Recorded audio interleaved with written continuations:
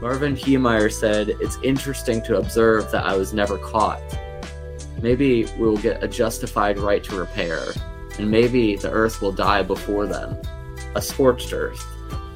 We're in an overwhelming heat wave, and we're in the coldest summer for the rest of our lives." Boom, this is Lo-Fi Lit. New episode, everyone, with Aeon Ginsberg. We're going to talk about wrestling. We're going to talk about Greyhound and poetry, Peach Magazine, and all that shit. Yeah, this is usually about when I wake up. I bartend, so I get home from work. The earliest I'll get home is like 1. Last night I got home around 3:20. Mm-hmm. So, you wind down a little bit, and then eventually sleep takes you. So is there a lot of like comparisons between bartending and poetry? Like doing drinks, there's like poetic energy to like mixing things, like putting it together, and like this is a poem, but like encapsulated. I would say yes.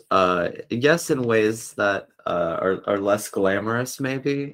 Sometimes there's the glamour of like building a drink, and it's like you're conceptualizing a poem, and at first your idea doesn't actually work out the way that you want it to, and you find that you have like an entirely different drink on your hands. But mostly poetry and bartending are very similar in that a lot of men get a lot of success off of it for very little, whereas everyone else has to put in a lot of effort. Yeah. That's about it. So with Greyhound, if you get like nominated for an award or like win an award, like you have, I would expect people to kind of become teachers or professors or go around and speak and stuff. And it's frustrating when I see people like even like Jamie Hood, like she wrote a poetry book and she's very well respected, and she bartends as well too. Yeah. Well, I mean, there's nothing wrong with bartending. No, I know that. Yeah. I know, but like people like working like these, I guess, like minimum wage jobs still, or just working jobs like the service industry. Yeah, I mean, I can't speak on Jamie's experience. I would say, at least on my own, having a book published in the early part of COVID, really, I am always going to be grateful that it got published. I'm always going to be grateful that people have read it and have enjoyed it or have had any strong emotion towards it at all. But if I could have just like pushed it back just like a smidge, knowing what I know now, I might have just, I don't know. It was the right in the rough period where everyone was a little burnt out on Zoom readings already. It was like 6 months into it, and they were always like, "Fuck that shit! I'm not showing up. I'm not going anywhere. I'm just sitting in my house, but I'm not going to show up on a Zoom reading." Well, those were so boring. They were boring when people were boring. Yes, like Peach Magazine, they're very entertaining. We try. I think like the whole point of it is that it's like poetry readings in person can be very boring, and so trying to subvert just sounds like an asshole move. Just trying to jazz it up, put the little razzle dazzle in there. Yeah. I don't know, we're trying to. If Sidewalk Surfers isn't on the edge of this screen, no one's going to be paying attention to what we're saying. It's like we need so much stimuli right now. We're just burnt out on ways to get it. So like, I don't know, I really, nowadays, if I think about like online readings, I think about the set that Mary Boo Anderson did, where she fucking like went all over her apartment finding poems, and then had somebody join the reading to give her last poem in the chat. It was like genius moves. Yes, I think about that all the time. I'm like, how do you construct something? Because I would love to do one where like you're doing a reading, and then in the middle of it, there's like an invasion of people, and they come and like hijack it, and it's like more like a pro wrestling show. No, yeah. Like awesome. You had no idea that this person were going to be on the bill, and then they showed up and they choke slam the person at the mic. Yes, that would be amazing. Yeah, characters and everything. I'm doing a reading in Philadelphia next month. Yes, March 29th. Maybe I should try to have somebody try to fight me at it. You should. What's the reading? It's at Tattooed Moms. It will be with a few people I know, Sadie Dupois. I'm not Dupois. We'll say that, and if that's wrong, then whatever.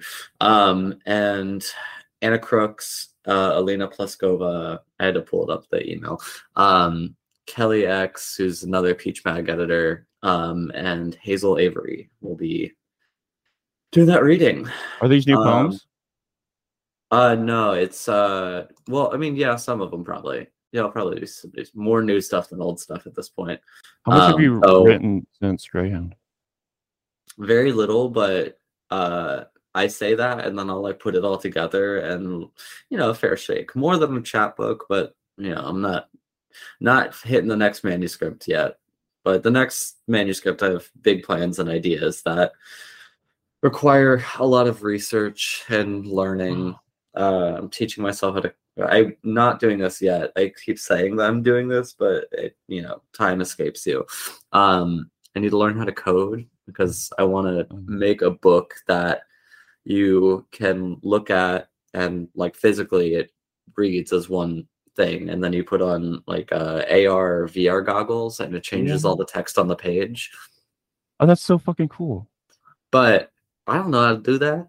So you can talk to the some poetry is something cool site. Yeah. I think that is gonna be like a solid outlet for it. I'm in some emails with them about trying to get a piece published by them that requires some experimental formatting, but thusly, like there hasn't been much headway. So I like where your brain's at. Where you're thinking about doing something in VR because I've never heard of that before. But that's a very innovative use of technology. Well, I just think as I was getting to the ending stages of Greyhound, I was doing a lot of like artist residencies, not just like writing residencies. Like residencies was like painters and videographers and like people do fabric arts, and thinking about the book as a piece of art rather than the book as a physical token to like give to people. And like all art is for everybody, but like what if I published a book and there's only one of it? And it like is displayed at galleries instead of sold in perpetuity. Well, that's and then cool. But then think about the idea of like reproduction being sold. So maybe that's a little bit more attainable than doing like a published run of books that also needs to be printed on specific paper with ink that works with a goggle set. Or maybe you just started. I keep interrupting you. I'm sorry. Oh, you're fine. No, you're fine. Maybe you put out the one book for the museums, and then you make your own bootleg like copies that are just like shittier, and then you put those, you like spread those out to people secretly. Yeah. Like all good art, there needs to be a shitty bootleg. Yeah. So when did you get into like wrestling? I got into wrestling in like I started watching it about as frequently. I've never like gotten as frequently into wrestling just because working in the service industry, I am usually on the clock on days where pay-per-views are happening, and I'll try to watch things in retrospect, but sometimes it's a little hard to get to. But for the last 10 years, some people I'd been like tertiarily like friends with or actually friends with on the internet were talking about it. I was like, this seems cool, I'll check this out. And it spoke to a deep part of myself that's like, what if theater was good? Yeah. I see a lot. I mean, theater is good sometimes, but it's what if theater was like real good? Like, what's your definition of good? Like violent or like not violent, but just like compelling and interesting storylines that are aware enough to be silly, but also can utilize comedy in such a way that they drive your heart. Or have no comedic effect at all and are just like very well choreographed. No. Yeah, I think of it like in terms of writing too, when like older like wrestlers, they will talk about they get to a point in their career where they can just like not talk in the back and they just go out to the ring and they put on a match according to like the direction of the audience's reaction. And I think about like that could kind of work with poetry if you're writing the poem in terms of what you're thinking the vibe is going to be off the reaction, but I think that would be pretty hard as opposed to like writing it like very specifically, like and choreograph every word and methodically taking your time. There's just like different styles of writing. I kind of approach that with like doing readings or sets. I never really think about like, okay, I'm going to do this piece and then this piece and then this piece and then this piece. It's all like, I'm going to start with this and then go from there. And, you know, I used to be able to memorize my poems, but as, you know, as life continues, it's not something that is a strong suit anymore. And also I like the not having to fall in the crutch of like, okay, I need to memorize this 15-minute block of words. Otherwise, like for a cohesive set, instead it's like, okay, I'm just gonna like read whatever. And then if people are vibing off of like my, poems are a little bit more speculative, then I'll go in that direction. If they want more of the manifesto adjacent work, then I'll go in that direction. If they just want my goofy pop culture pieces, I got some of those. And then when you read, do you try to like, I'm putting on a performance of Aeon, or are you just like yourself? Or do you think about projecting like a caricature of yourself when you read? I think there's a caricature of myself. I mean, I put on not my customer service voice, but a version of myself that is like my poetry customer service voice. It's like, if you're at the bar and you're sitting across from me and I don't know you, then it's like, oh, hey, how you doing? Like, what can I get for you? Or if you're really rude, I'm just gonna, be a little bit more curt about it. But for the most part, it's like, oh, pretty nice, breathy, like, like, welcome to the bar. This is how you read the menu. Yeah. And at the poetry reading, it's a little bit more projected, a little bit more out there. I used to be a person who's like, I don't need a microphone. I know how to talk loud, but microphones are actually pretty helpful tools for access. And like not using a microphone can make it harder for some people to actually be able to listen and enjoy the work that is being presented in front of them. So wanting to maintain access nowadays is a part of my performance. Was it odd to switch from like going from just like projecting your voice to the microphone? No, you still project. There's a lot of people who are talking to a microphone and they talk really quietly. You can't really hear that when they do the breathy thing. It's like, that's fine. The breathy thing's nice. Everybody loves to breathe, but I mean, I don't know, not everybody. Yeah. Aeon Ginsberg gets canceled for saying people like to breathe. But at the end of the day, people like if people can't hear you, then like why are you doing it? Is this mostly for yourself, or is this like, I don't know, sharing poetry is giving someone a gift that hopefully they will like. Have you thought of yourself, like, have you like ever created a character, like a wrestling character based off yourself? Or if you were a wrestler, have you thought about that? I tried to host a backyard wrestling event in 2012. I saw that. And yeah, it didn't really go too well. I had a buddy who showed up and we grilled some hot dogs and we thought about wrestling, but there's like no one else around, and also the house that we were going to do it at, person didn't tell us that their entire house was like going to be out of town that day, and that's why they were okay with us doing the wrestling thing there. And like my friend who lived there wasn't even there. So it was like we sort of trespassed into someone else's backyard dressed as caricatures or characters, and ate some hot dogs and left. Awesome. Yeah. But no, I've thought about a wrestling persona of Robotusslin, where I'm the like robo tripping wrestler, or a robot that's fueled by Robotussin. Is that an over the counter like? Yeah, it's like a cold and flu medicine. You put it in with a cup, some Sprite, and oh yeah. That's a good idea. What kind of robot? Like from the future or like from the 80s? Probably from the 80s. Like campy, like Max Headroom. Oh yeah. Like very poor quality, not poor quality, but like very simple design, nothing like too fancy or big.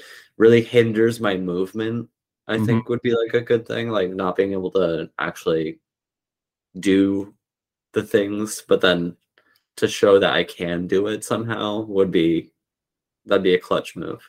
You were like cardboard boxes on like your arms and legs. Oh yeah. Like do any of those like really cheap, like, oh, I had a costume thing, but I didn't take the recycling out, so I'll just make my costume out of my recycling. Mm-hmm. I Yeah. think that's like how a lot of wrestlers probably start. It's like just doing backyard events. Yeah, I think there's like a fair shake of that. There is also like, to my understanding, like, training camps and stuff that you can go to, and it's where people, I feel like, with a little bit more success go through like the coaching route, rather than like just showing up on the scene. It's also like, how do you get booked if you're not knowing the people who are doing the events? So the Yeah. easiest way to find the people doing the events is, going to, where they train. Yeah. So with your where was I gonna go? With your wrestling, sorry, I just lost my train of thought.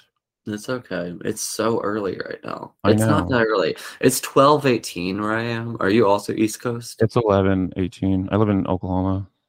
Word. Yeah, I to me this is astoundingly early, but also I was on the clock yesterday for 16 and a half hours. Holy shit, what? Fuck, dude. I'm to toot my own horn. I'm the lead bartender where I work, so it means that I do more. I get paid more for it. You have more Like, responsibility. off the tip pool hours, I have like a decent wage, but it's also like I'm gonna be there when I'm off the tip pool. I had to break Mm-hmm. down like 20 pounds of beets and 20 pounds of oranges, and bruh, put them into a 2% salt solution brine and vacuum seal them for the next 14 days. How does that And then whole also make up, how does it work? how does the whole process work? Yeah. Beating down Uh, oranges. uh, so by breaking down, I mean just like cutting it into eighths. Oh. Yeah. When I mean I'm like breaking down vegetable, it's or fruit, it's taking like a whole piece and then segmenting it into parts. Mm-hmm. Yeah. Yeah, we're just doing a new cocktail menu next month, and so I have to, now that I have like some things like actually hemmed in recipe wise, trying to get up on the prep side of it, so that way when it is going, we're like stocked and prepared rather than it being like a month of stocking and preparing. Would you ever want to own your own bar? No, no, absolutely not. If I did work at a bar without a boss, then I would want it to be a communally owned thing. Oh, that's cool. Like Um, everyone has a piece of it. yeah, like I don't know. I'll probably, if my mind's eye of this perfect establishment. Have you ever seen the show Midnight Diner? No. It's I'm not sure if it's still on Netflix. I'm not sure if it was like a Netflix original thing. It's a show about this guy who like opens up his little kitchen from like midnight until like 7 a.m. And he'll like make you anything if he has the ingredients, but if he doesn't have the ingredients, he won't make it. And so like in over the course of it, my memory remembers, right? People like bring in stuff and like, I really want this like fucking hot dog dish. Here's hot dogs, make it for me. So thinking about that in a similar way of just like, I'll just have some basic stuff, and then if you want to roll through and say you want something with hypnotic and you bring the hypnotic in, then I'll make you something. I was gonna ask you about your girls' night tweets. The first girls' night tweet was a quote tweet from Auto Ass Media of a bunch of dudes like squatting on top of a flipped over car, only illuminated by the headlights of another car. And caption for that tweet says "Mom, drive safe," and then me and the boys, and then it's the picture. And I quote tweeted that in March 6, 2022, Girls Night, and that was how it all began. Which I think I just got a big giggle over that, because it's like, yeah, that's Girls Night, isn't it? It's like when it's me and the boys, but all the boys are girls and some of them are boys. Yeah, we're gonna go drifting and we're gonna crash a car. Over the beginning of 2020, I watched every single Fast and the Furious movie in chronological order according to the timeline of Fast and the Furious, rather than the release of the Fast and Furious movies. Because Tokyo Drift is supposed to take place in 2016, but the film was made and like released in like 2006, which makes it really funny that they're all using sidekicks, but it's supposed to explain why Han is in Tokyo Drift at the end, but then is no longer in the Fast franchise in the storyline. Are you disappointed The Rock won't be in the next one? No, I think The Rock's probably a pretty staunch Republican. It seems like he doesn't really like people, but he loves capitalism and money. I think he's been pretty rude about his wealth and privilege post his wrestling career. I'm concerned with people like they want him to be like president. I'm like, yeah, a lot of the wrestlers are very kind of Republican and conservative.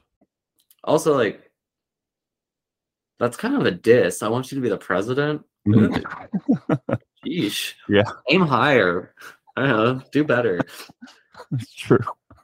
Like, there is like a lot of stories about how The Rock was like incredibly rude to Vin Diesel about the death of Paul Walker. Paul Walker also, has his own situations that are relatively like seedy, but anyone losing a friend in a violent mean, I'm not gonna like really dunk on somebody unless somebody says like, oh yeah, my best friend Henry Kissinger just died, and then I'd like really go in on him, because like, go fuck yourself. It's good that he died. I was thinking about Kissinger dying last night. I was like off of work. I was like sitting there, my coworkers waiting on their Uber. Like, make sure they're getting the Uber before I bike home. And we're talking about it. I was like, damn, I either hope this one specific friend of mine gets to tell me that Kissinger died, or I get to be the person that tells them Kissinger died, because it will be like, I know it will be the exact reaction I want, of just like pure bliss. Did Kissinger die? No, he's still alive. Oh. Somehow. I don't know. Oh. Was your friend, was it Jacob? No. I do hope I get to tell Jacob that Kissinger dies too. That'd be nice. Or, either of the Koch brothers. If they die, I hope I get to reach out to Jacob. But it seems like he's a touch more online than I am. So he'll probably know first. The girls' night thing, do you think about putting those memes into a booklet? No, I think girls' night is kind of just like a vision board, more so than like a concept for a piece of art. Like, when I think about girls' night, I just like think about an ideal space. Like, I have, the drift cars. I have wrestling moves that I find very interesting and like conceptually very cool.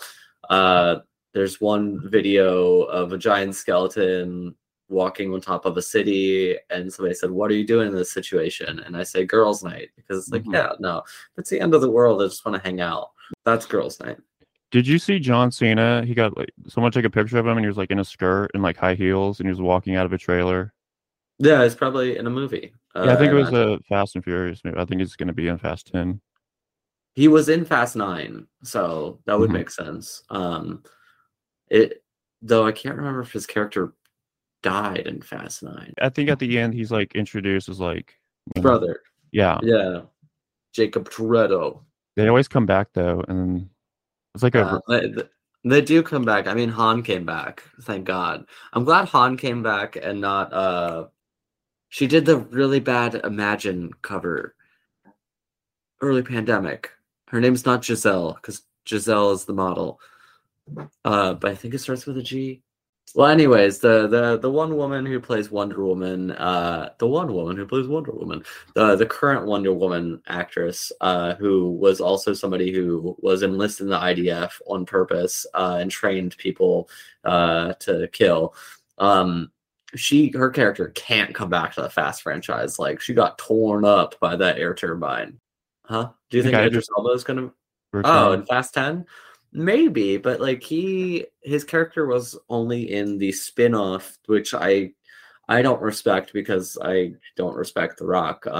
You hate The Rock. You like I don't hate The Rock. I just, if I'm gonna spend probably 2 to 3 hours watching a piece of media where the main character is somebody whose like real life values I know enough about to not like, and I'm just not going to enjoy the piece of like the fiction. Like, I don't know, that's not for me. I would love to see the cameos with one of the Usos is in there, and I think Roman Reigns also makes a cameo as well. Yeah. Like, I'd love to see that. I love Idris Elba. I think Jason Statham's really funny. I think that they really should do like a Crank 4, but it's like, if Jason Statham stops edging, he dies. Like, I think that would be really funny. Wow. Like, Crank 4, cranking off. There's something there. But, if I'm going to watch a movie, I want to at least be able to, like, either fall into disbelief or strictly enjoy it. He has to stay up the entire movie. Yeah, he's got to stay up the whole movie. The pills aren't working anymore. What do I do? This is my Jason Statham impression. How do you think what do you think the big stunt is going to be in like the next Fast movie? So, are you familiar with the Yakuza games? I think, were they on like PS2? So they've been on like PS2, PS3, I think, for computer. They're cross-platform at this point. There's a segment in one of them where they have to like transfer a baby from one place to another place, and the cutscene or like QuickTime event has them like essentially rugby throwing a baby to each other. And I think that they're gonna have to pass a baby through, like Dom's baby, through like a car window and like over an explosion or something. And it's going to be similar to the rugby scene in Yakuza, but it's like a football, like like a spiral that baby into like a Camry's window. Or they could have a bazooka and they could shoot the baby through the bazooka. I think if you t-shirt cannoned a baby, it would die. Well, I don't think there's enough wiggle room there. I mean, they went to space in a little Subaru. And then they went to space in a Subaru that was outfitted to go to space, though. If they made a gun that was outfitted to shoot babies.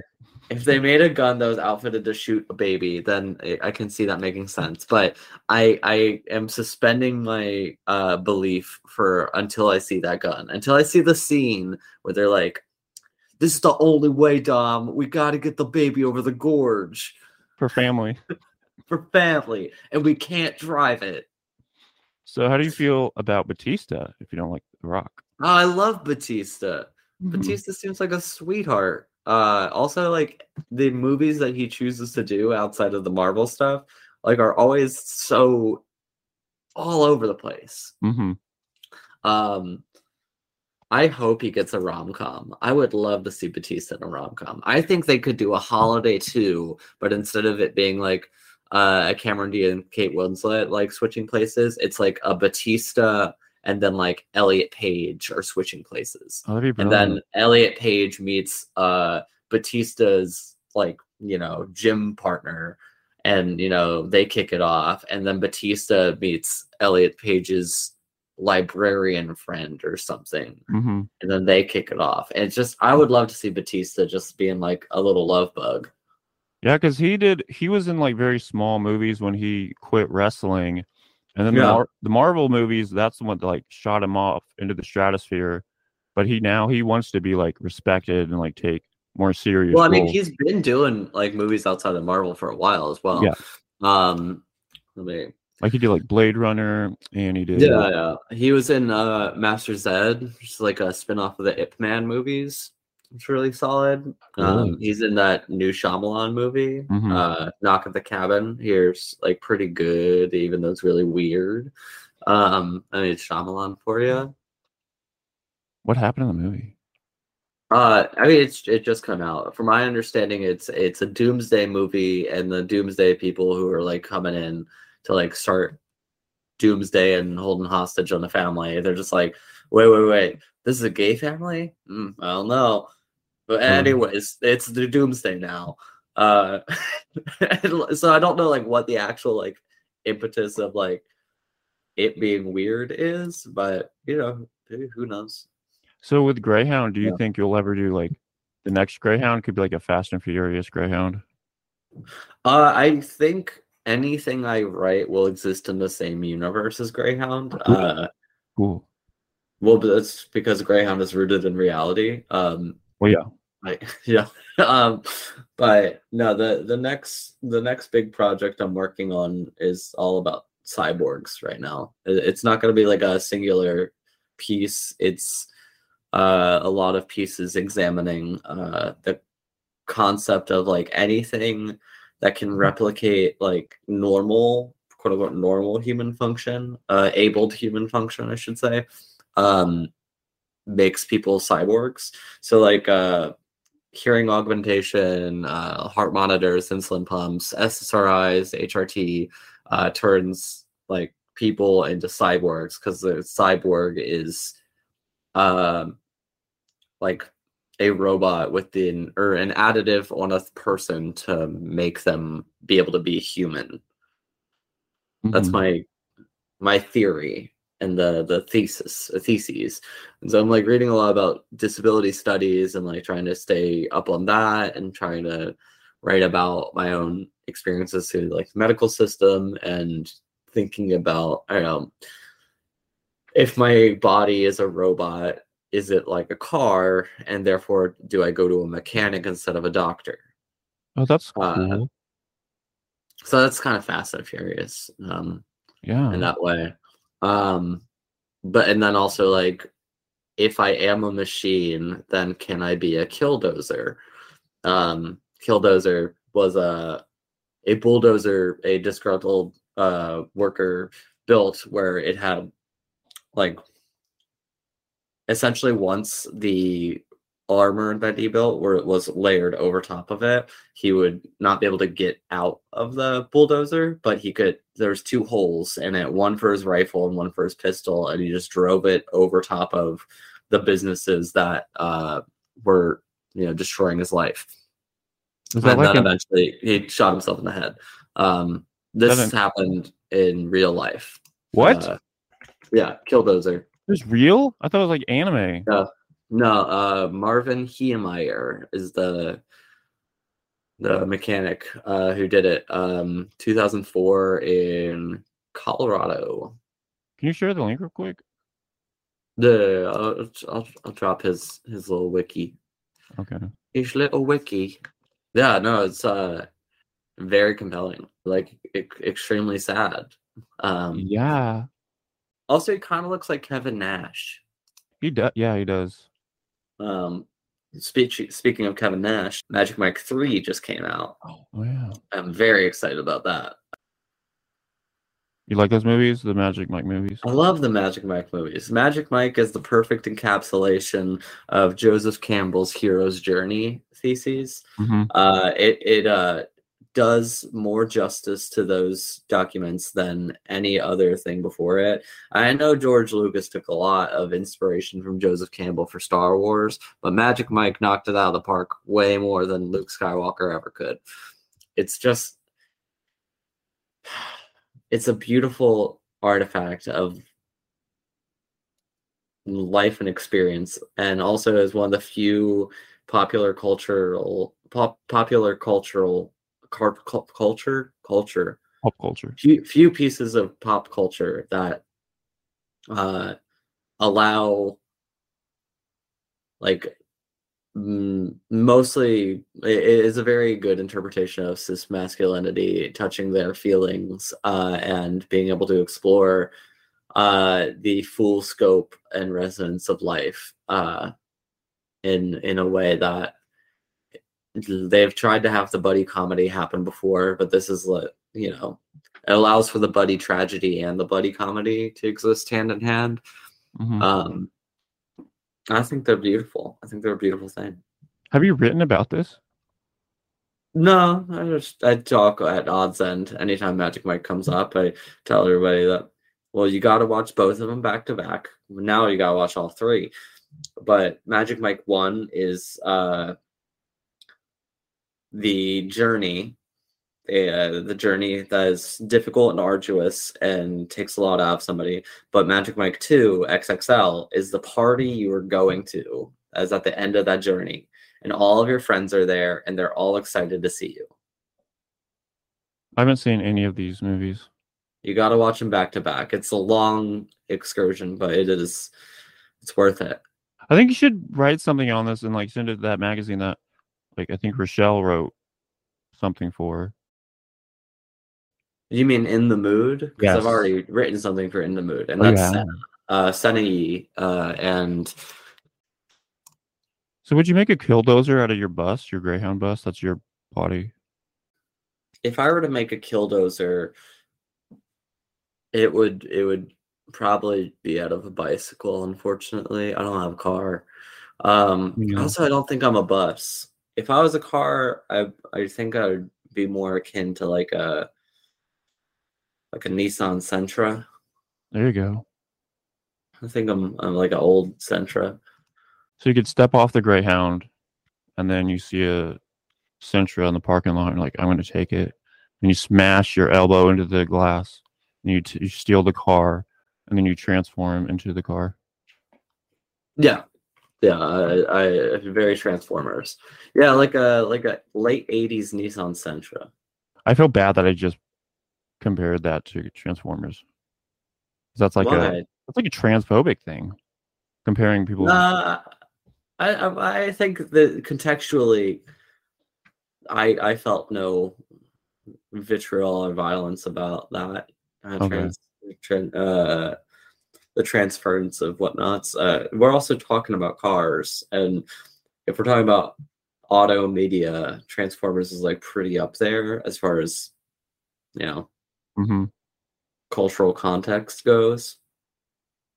Also, a lot of the young adult stuff that happened throughout the 80s and 90s and early aughts about being one thing and becoming another thing it was actually pretty well written, or at least fun.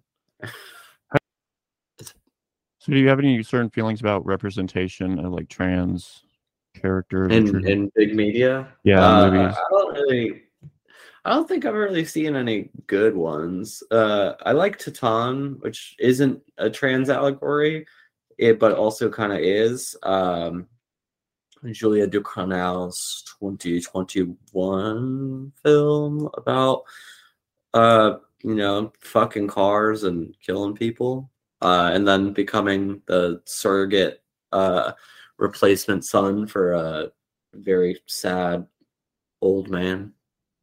Sorry if this is too personal. I noticed, I think when Greyhound came out, your pronouns were maybe they, them, and I think, did you switch it to she, her? Yeah, so I've switched my pronouns a few times in the past few years, which, I think that's fine, and I might switch them again. Gender is a playground, and I'm, exploring all the toys. So I, used to strictly go by they, them pronouns, neutral pronouns. And it worked, but it also just kind of felt like a placeholder a lot of times.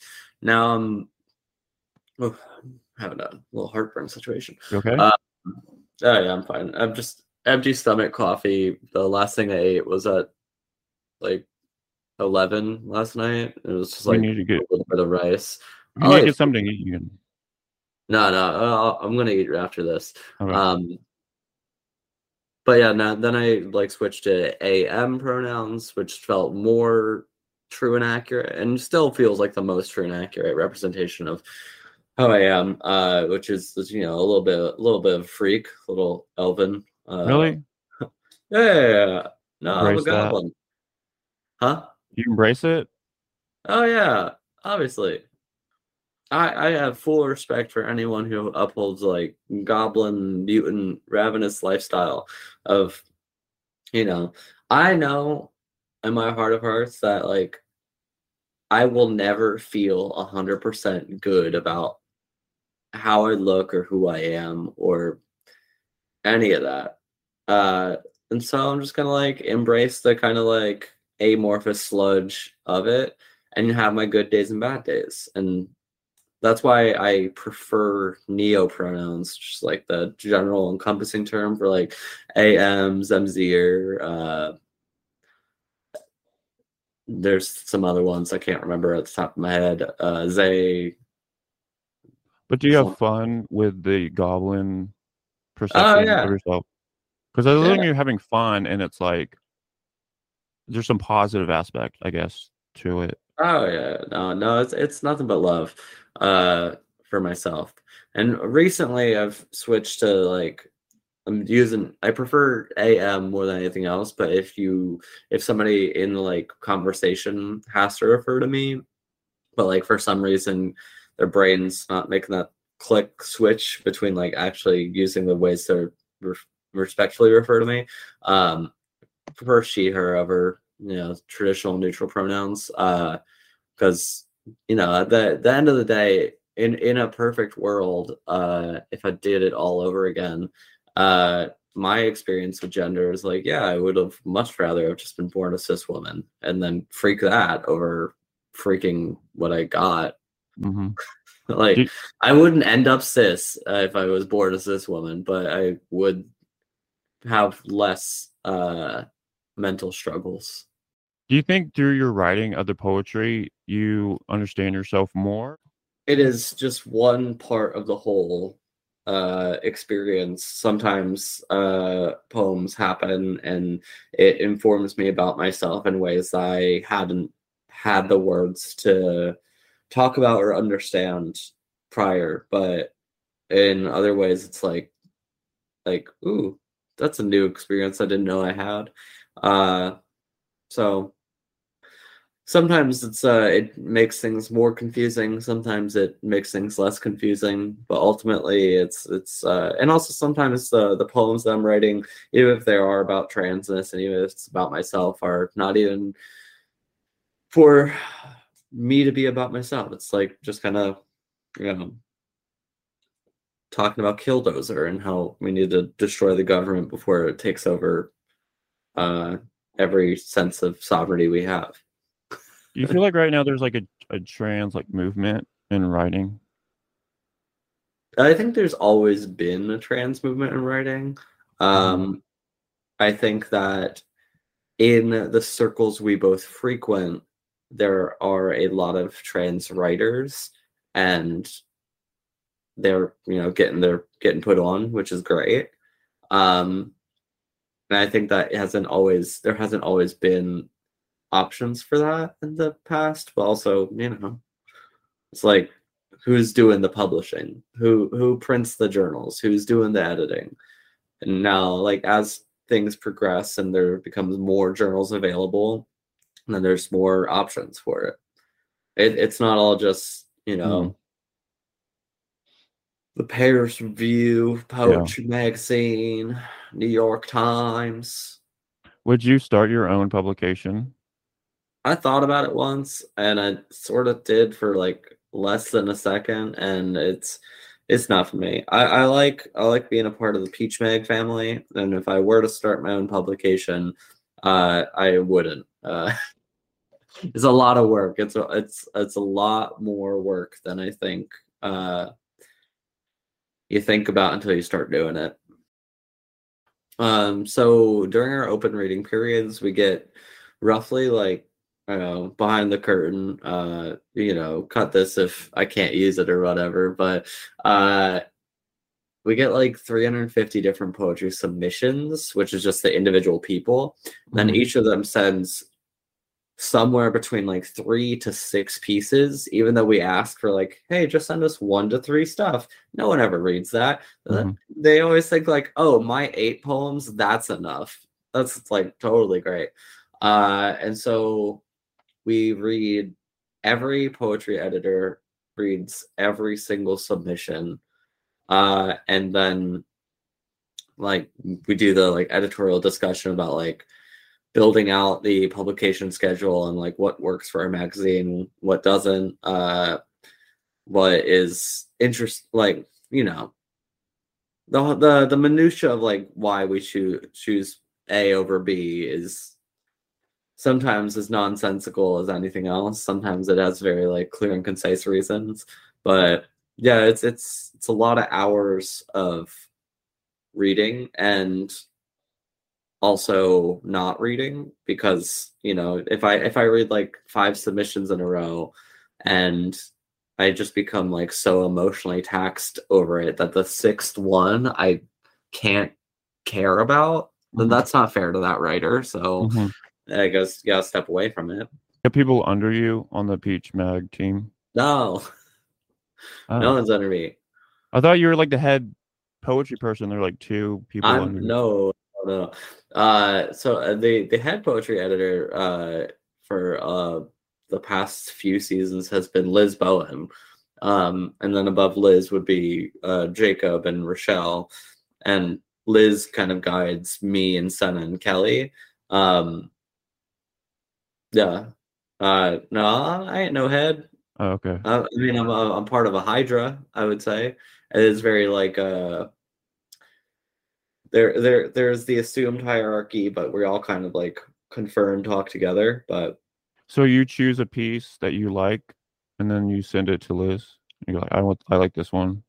No, we all read everything. Oh, you all read all of the poems? Everybody reads everything. Oh. And then, you know, if there happens to be like a conflicts of interest because of like prior knowledge of like, I'm in a workshop with this person, so like I can't read this without a biasy, then everyone else has also read the piece, and so the discussion surrounding it happens without. Oh, that's a good idea, I guess. Is it going well? Do you enjoy your position there? Yeah, I'm still doing it. Yeah. If I didn't like it, I wouldn't do it. If there's one thing about me, I could be a quitter. Yeah. Quitting's easy. Yeah. But quitting means you can, you know, steal something on the way out. You're gonna steal something from Peach? No, because not quitting. I like Peach. What's a nonsensical reason you haven't? You said sometimes things are nonsensical when you don't publish something, or a reason. I don't think that's kosher. So. Oh really? Okay. I don't want to get you in trouble. No, I mean like the back side, the other side of editing is, it's, you know, there's sometimes it's like we love the stuff and we'll take it. Sometimes it's like we love the stuff and this person we've already published twice before, so like unfortunately we're passing on it, but like damn, it's good to read that. And then there's, you know, less than colorful stuff, or why we will or won't take something. But also at the end of the day, it's just like, you know, keep the mystery alive. You don't want to reveal too much. Yeah. I mean, it's not like I'm hiding something that's like a big secret. You look at your own poetic voice and you look at what someone else is doing, and whether it's like a fully formed thought or not. No, I mean, I read everything, and if I like it, then I push it forward. If I think that the magazine would like it or readership would like it, I put it forward. The only times I kind of don't do that are when it's like an incomplete draft. If I think it's got a little too much, it's either been in the oven for too long or hasn't been in the oven long enough. You know, some needs to cook a bit longer. We try to do, like, anytime we want to send encouragement back to submitters, we try to. And even if we're not sending encouragement back, it's not because we don't want to encourage you. It's just that, like, you know, we can't do it for everybody. Wouldn't do it if I wasn't passionate about it. Mm-hmm. I would say in regards to like submitting, like just make sure your shit's right and make sure you read the guidelines before sending the packet. Is like the most. It's not a mistake. It's just like a lot of people think. I don't know what the thought process is, but a lot of times it feels like they what's the thing? EW, and she's looking at us like, do not enter, and she says, I can't read that. And so she enters anyways. Mm-hmm. It sometimes feels a lot like that. But you know, sometimes it works in their favor. So who am I to say to stop doing it? Just Would you like to read a poem? Yeah, I could read a poem. Okay. Pitch out my currently unpublished Killdozer piece. If I can. Where's my shit? What guns would you have on your Killdozer? I can tell you right now with no embellishment to it that if I got my hand on a gun, then we would not be having this conversation because I would no hesitation take myself out. Me too. I feel the same way. Yeah, like I shouldn't have one. That's fine. Do you like imagine the act like doing it? Yeah, I mean, I get quite sad at times. How do you keep going? How do I keep going from not being so depressed all the time? Yeah. I don't really feel like I have a choice a lot of times, but also I think that's as good enough reason as any. Mm-hmm. I talk to people when I can. I just try to, I've researched it. If you do it, don't do it in the heart, because if you do it in the heart, all the blood goes out all the orifices of the body. Yeah, that would make sense. That'd be a messy one. And you drown on your own blood, and like your adrenaline goes up because you shot yourself in the heart, and it's like the worst. Well, I hope neither of us shoot ourselves in the heart or get shot in the heart. I think that I do in the head. It's yeah. I'm gonna step away from this edge right now because it's setting me in a place. It's important to be open about being able to talk about it because that's the first step to. Or it's not the first step. It's one of the many first steps to receiving care and help in this world is asking for help or opening up that help is needed. The end of the day, regardless of whatever goes down, I'll fight anyone, and spite is going to keep me alive longer than most anything else. Outside of spite, it's hanging out with the girls. It's girls' night. Yeah. Girls' night will keep us alive because one day the hangout's going to happen, and you're gonna drift a car down a wet mountain road. It'll be fun, or not. Or we'll go through a different kind of pandemic or something where the roads are clear and we'll do the Cannonball Run. Did you know there's a coast-to-coast race, Cannonball Run, was broken like 29 times, the world record for it, over the first like 7 months of COVID? I didn't know that. Because like no one was driving because no one was going anywhere because we're all trying to not get a long-standing respiratory illness and die. And so it was like the perfect time to like just drive coast to coast. I wish I had a car. I would have done it. I would have done it a heartbeat. What kind of car? You know, in a perfect world, if I had a car, then I do. I do like the Nissan Sentra, a little bench seat number. I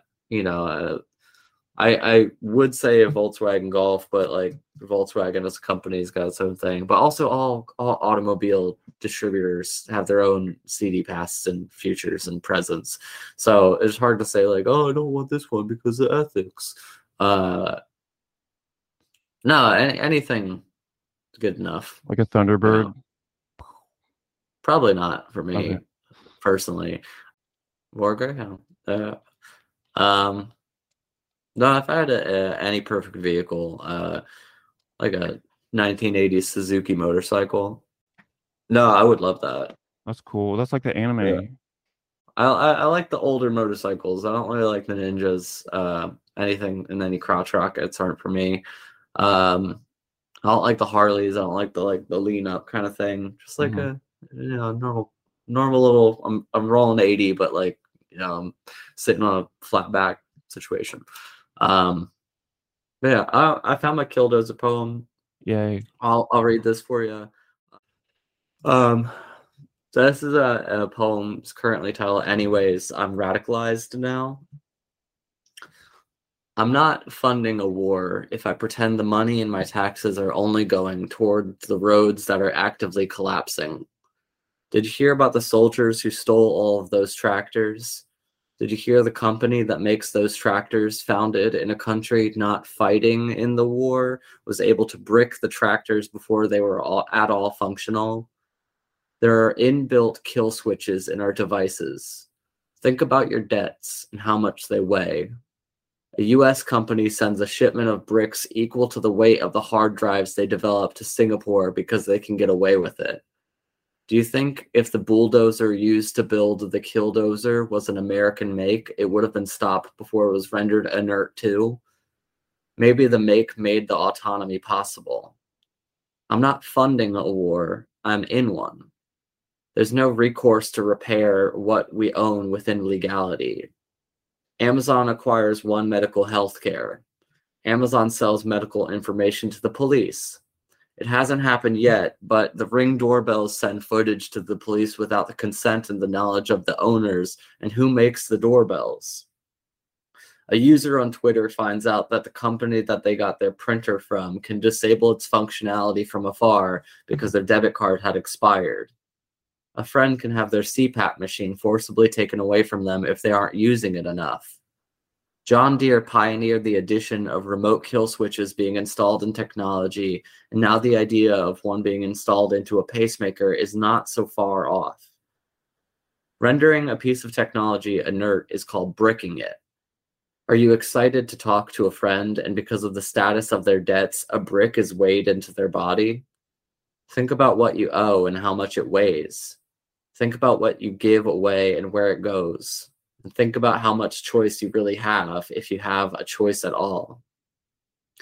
Marvin Hiemeyer's choices were diminished until there was nothing left but to build Killdozer, but even so, he was allowed to build it, and without the only options he had left becoming bricks.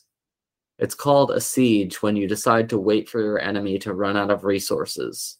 And it's called scorched earth to destroy anything that might be useful to whomever you're fighting against. Who was the first brick at Stonewall? Who got past ACT UP and now can't get a monkeypox vaccine unless you can prove you're a gay man who has sex with other men? Did you know you can be arrested for sodomy still?